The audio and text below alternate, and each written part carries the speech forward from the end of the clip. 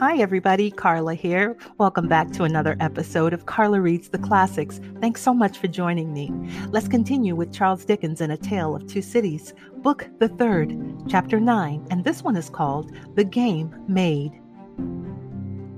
While Sidney Carton and the sheep of the prisons were in the adjoining dark room, speaking so low that not a sound was heard, Mr. Lorry looked at Jerry in considerable doubt and mistrust.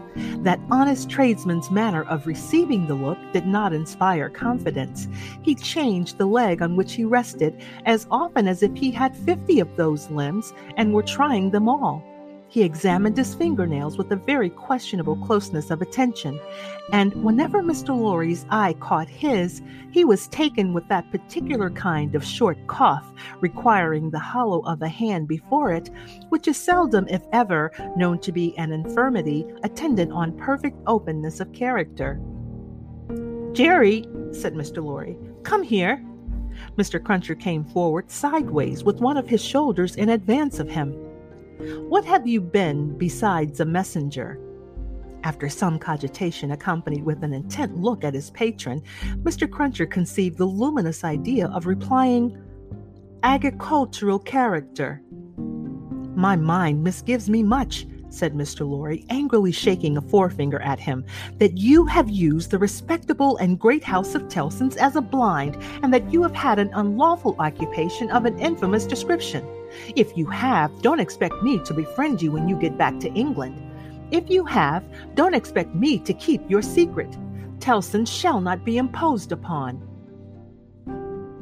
"I hope, sir," pleaded the abashed Mr. Cruncher, "that a gentleman like yourself, what I've had the honor of odd jobbing till I'm gray at it, would think twice about harming of me, even if it was so. I don't say it is, but even if it was. And which it is to be took into account that if it was, it wouldn't even then be all a one side. There'd be two sides to it. There might be medical doctors at the present hour picking up their guineas where a honest tradesman's don't pick up his fardens. No, nor yet his half-fardens, no, nor yet his quarter. Banking away like smoke at Tellson's, and cocking their medical eyes at that tradesman on the sly, going in and going out to their own carriages, equally like smoke, if not more so. Well, that'd be imposing too on Tellson's, for you cannot sarch the goose and not the gander. And here's Mrs. Cruncher, or leastways was in the old England times, and would be tomorrow if cause given, flopping again the business to that degree as is stark ruinating. Whereas the medical doctors' wives don't flop, catch 'em at it, or if they flop, their floppings goes in favor of more patients, and how can you rightly have one without the other? Then what with undertakers, and with parish clerks, and what with sextons, and what with private watchmen, all avaricious and in on it, a man wouldn't get much by it, even if it was so, and what little a man did get would never prosper with him, Mr. Lorry. He'd never have no good of it. He'd want all along to be out of the line if he could see his way out, being once in, even if it was so." "Ah!" cried Mr. Lorry, rather relenting nevertheless, "I am shocked at the sight of you." "Now, what I would humbly offer to you, sir," pursued Mr. Cruncher, "even if it was so, which I don't say it is—" "Don't prevaricate," said Mr. Lorry. "No, I will not, sir," returned Mr. Cruncher as if nothing were further from his thoughts or practice, "which I don't say it is. What I would humbly offer to you, sir, would be this. Upon that there stool, at that there bar, sats that there boy of mine, brought up and growed up to be a man, what will errand you, message you, general light job you, till your heels is where your head is, if such should be your wishes. If it was so, which I still don't say it is, for I will not prevaricate to you, sir, let that there boy keep his father's place, and take care of his mother. Don't blow upon that boy's father. Do not do it, sir. And let that father go into the line of the regular digging and make amends for what he would have undug, if it was so, by digging of 'em in with the will, and with conwictions respecting the future keeping of 'em safe. That, Mr. Lorry, said Mr. Cruncher, wiping his forehead with his arm, as an announcement that he had arrived at the peroration of his discourse, is what I would respectfully offer to you, sir. A man don't see all this here a going on dreadful round him in the way of subjects without heads, dear me, plentiful enough for to bring the price down to porterage and hardly that, without having his serious thoughts of things. And these here would be mine, if it was so, entreating of you for to bear in mind that what I said just now, I up and said in the good cause which I might have kept back. That at least is true, said Mr. Lorry. Say no more now. It may be that I shall yet stand your friend, if you deserve it, and repent in action, not in words. I want no more words. Mr. Cruncher knuckled his forehead as Sidney Carton and the spy returned from the dark room. Adieu, Mr. Barsad, said the former. Our arrangement thus made, you have nothing to fear from me. He sat down in a chair on the hearth, over against Mr. Lorry. When they were alone, Mr. Lorry asked him what he had done. Not much. If it should go ill with the prisoner, I have ensured access to him once. Mr. Lorry's countenance fell. It is all I could do, said Carton. To propose too much would be to put this man's head under the axe, and, as he himself said, nothing worse could happen to him if he were denounced. It was obviously the weakness of the position. There is no help for it. But access to him, said Mr. Lorry, if it should go ill before the tribunal, will not save him. I never said it would. Mr. Lorry's eyes gradually sought the fire. His sympathy with his darling and with the heavy disappointment of the second arrest gradually weakened them. He was an old man now, overborne with anxiety of late, and his tears fell. You are a good man and a true friend, said Carton in an altered voice. Forgive me if I notice that you are affected.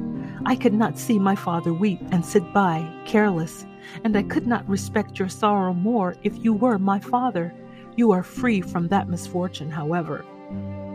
Though he said the last words with a slip into his usual manner, there was a true feeling and respect both in his tone and in his touch that Mr. Lorry, who had never seen the better side of him, was wholly unprepared for.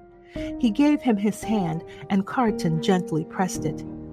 To return to poor Darnay, said Carton. Don't tell her of this interview or this arrangement. It would not enable her to go to see him. She might think it was contrived, in case of the worst, to convey to him the means of anticipating the sentence. Mr. Lorry had not thought of that, and he looked quickly at Carton to see if it were in his mind. It seemed to be. He returned the look and evidently understood it. She might think 1,000 things, Carton said, and any of them would only add to her trouble. Don't speak of me to her. As I said to you when I first came, I had better not see her. I can put my hand out to do any little helpful work for her that my hand can find to do without that. You are going to her, I hope? She must be very desolate tonight. I am going now, directly. I am glad of that. She has such a strong attachment to you and reliance on you. How does she look? Anxious and unhappy, but very beautiful. Ah, it was a long, grieving sound, like a sigh, almost like a sob. It attracted Mr. Lorry's eyes to Carton's face, which was turned to the fire.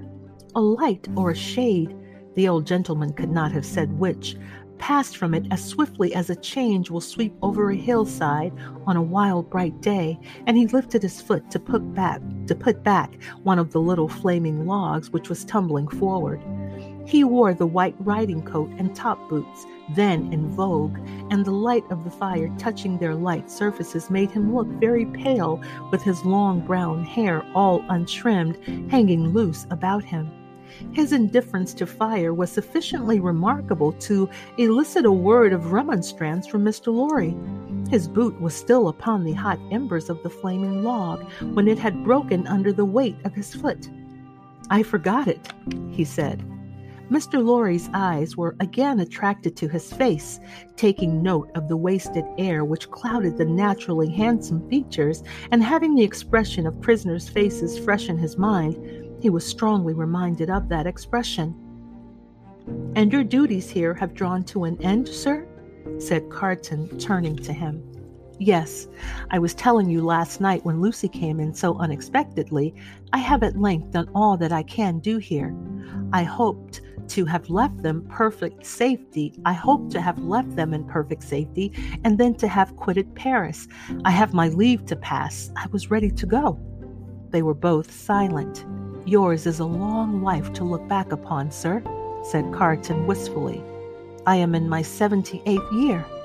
You have been useful all your life, steadily and constantly occupied, trusted, respected, and looked up to. I have been a man of business ever since I have been a man. Indeed, I may say that I was a man of business when I was a boy. See what a place you fill at 78. How many people will miss you when you leave it empty?" "A solitary old bachelor," answered Mr. Lorry, shaking his head. "There is nobody to weep for me." "How can you say that? Wouldn't she weep for you? Wouldn't her child?" Yes, thank God. I didn't quite mean what I said." "It is a thing to thank God for, is it not?" Surely. If you could say with truth to your own solitary heart tonight, "I have secured to myself the love and attachment, the gratitude or respect of no human creature. I have won myself a tender place and no regard. I have done nothing good or serviceable to be remembered by," your 78 years would be 78 heavy curses, would they not?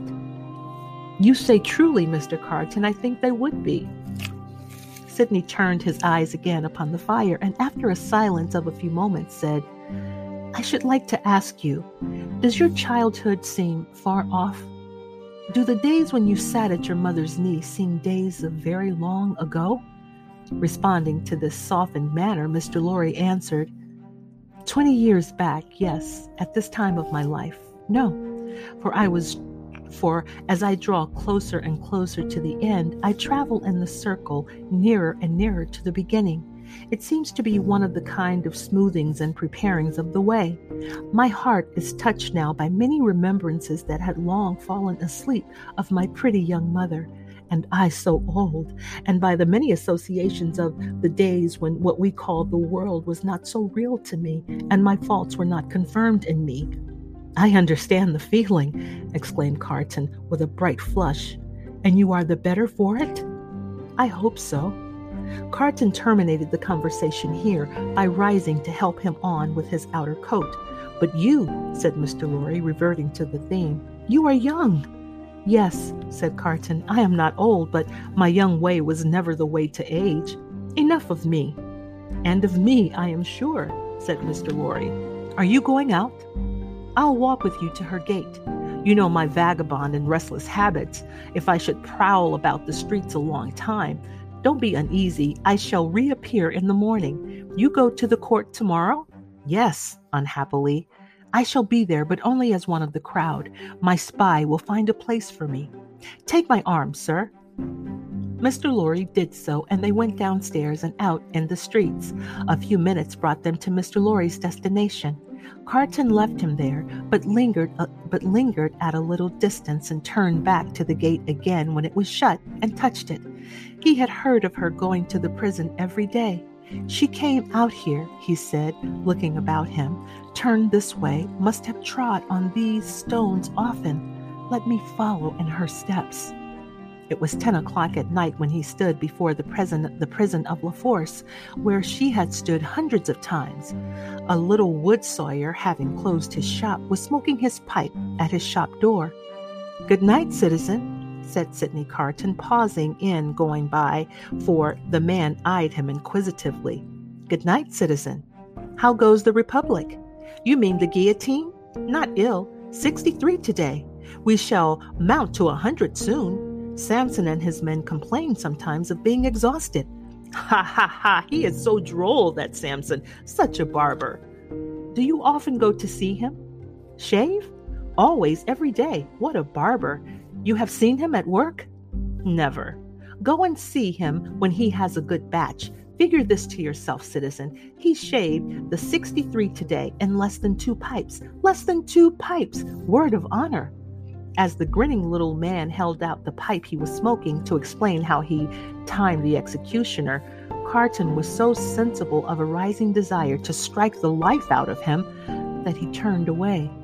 "But you are not English," said the wood sawyer, "though you wear English dress." "Yes," said Carton, pausing again and answering over his shoulder. "You speak like a Frenchman." "I am an old student here." "Aha, a perfect Frenchman. Good night, Englishman." "Good night, citizen." "But go and see that droll dog," the little man persisted, calling after him, "and take a pipe with you." Sidney had not gone far out of sight when he stopped in the middle of the street under a glimmering lamp and wrote this with his pencil on a scrap of paper. Then, traversing with the decided step of one who remembered the way well, several dark and dirty streets, much dirtier than usual, for the best public thoroughfares remained uncleansed in those times of terror, he stopped at a chemist's shop, which the owner was closing with his own hands. A small, dim, crooked shop kept in a tortuous uphill thoroughfare by a small, dim, crooked man.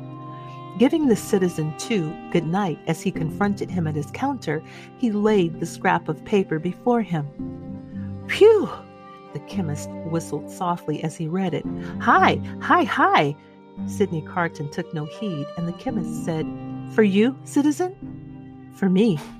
"You will be careful to keep them separate, citizen. You know the consequences of mixing them." "Perfectly." Certain small packets were made and given to him. He put them, one by one, in the breast of his inner coat, counted out the money for them, and deliberately left the shop. "There is nothing more to do," said he, glancing upward at the moon, "until tomorrow. I can't sleep." It was not a reckless manner, the manner in which he said these words aloud under the fast-sailing clouds, nor was it more expressive of negligence than defiance. It was the settled manner of a tired man who had wandered and struggled and got lost, but who at length struck into his road and saw its end. Long ago, when he had been famous among his earliest competitors as a youth of great promise, he had followed his father to the grave. His mother had died years before. These solemn words, which had been read at his father's grave, arose in his mind as he went down the dark streets among the heavy shadows, with the moon and the clouds sailing on high above him. "I am the resurrection and the life, saith the Lord. He that believeth in me, though he were dead, yet shall he live, and whosoever liveth and believeth in me shall never die." In a city dominated by the axe, alone at night with natural sorrow rising in him for the 63 who had been that day put to death, and for tomorrow's victims then awaiting their doom in the prisons, and still of tomorrows, and the chain of association that brought the words home, like a rusty old ship's anchor from the deep, might have been easily found. He did not seek it, but repeated them and went on. With a solemn interest in the lighted windows where the people were going to rest, forgetful through a few calm hours of the horrors surrounding them, in the towers of the churches where no prayers were said, for the popular revulsion had even traveled that length of self-destruction from years of priestly impostors, plunderers, and profligates in the distant burial places, reserved, as they rode upon gates, for eternal sleep in the abounding jails and in the streets along which the 60s rolled to a death which had become so common and material that no sorrowful story of a haunting spirit ever rose among the people out of all the working of the guillotine. With the solemn interest in the whole life and death of the city settling down to its short nightly pause and fury, Sidney Carton crossed the Seine again for the lighter streets. Few coaches were abroad, for riders and coaches were liable to be suspected, and gentility hid its head in red nightcaps and put on heavy shoes and trudged. But the theaters were all well filled, and the people poured cheerfully out as he passed and went chatting home. At one of the theater doors there was a little girl with a mother looking for a way across the street through the mud. He carried the child over, and before the timid arm was loosed from his neck, asked her for a kiss. "I am the resurrection and the life, saith the Lord. He that believeth in me, though he were dead, yet shall he live. And whosoever liveth and believeth in me shall never die." Now that the streets were quiet and the night wore on, the words were in the echoes of his feet and were in the air. Perfectly calm and steady, he sometimes repeated them to himself as he walked, but he heard them always. The night wore out, and as he stood upon the bridge listening to the water as it splashed the river walls of the island of Paris, where the picturesque confusion of houses and cathedrals shone bright in the light of the moon, the day came coldly, looking like a dead face out of the sky. Then the night, with the moon and the stars, turned pale and died, and for a little while it seemed as if creation were delivered over to death's dominion. But the glorious sun, rising, seemed to strike those words, that burden of the night, straight and warm to his heart in its long, bright rays. And looking along them with reverently shaded eyes, a bridge of light appeared to span the air between him and the sun, while the river sparkled under it. The strong tide, so swift, so deep and uncertain, was like a congenial friend in the morning stillness. He walked by the stream, far from the houses, and in the light and warmth of the sun fell asleep on the bank. When he awoke and was afoot again, he lingered there yet a little longer, watching an eddy that turned and turned purposeless until the stream absorbed it and carried it on to sea, like me. A trading boat with the sail of the softened color of a dead leaf then glided into his view, floated by him, and died away. As its silent track in the water disappeared, the prayer that had broken up out of his heart for a merciful consideration of all his poor blindnesses and errors ended in the words, "I am the resurrection and the life." Mr. Lorry was already out when he got back, and it was easy to surmise where the good old man was gone. Sidney Carton drank nothing but a little coffee, ate some bread, and, having washed and changed to refresh himself, went out to the place of trial.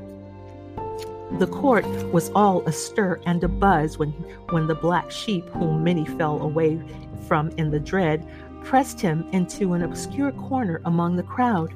Mr. Lorry was there, and Dr. Manette was there. She was there, sitting beside her father. When her husband was brought in, she turned a look upon him so sustaining, so encouraging, so full of admiring love and pitying tenderness, yet so courageous for his sake, that it called the healthy blood into his face, brightened his glance, and animated his heart. If there had been any eyes to notice the influence of her look on Sidney Carton, it would have been seen to be the same influence exactly. Before that unjust tribunal, there was little to no order of procedure ensuring to any accused person any reasonable hearing.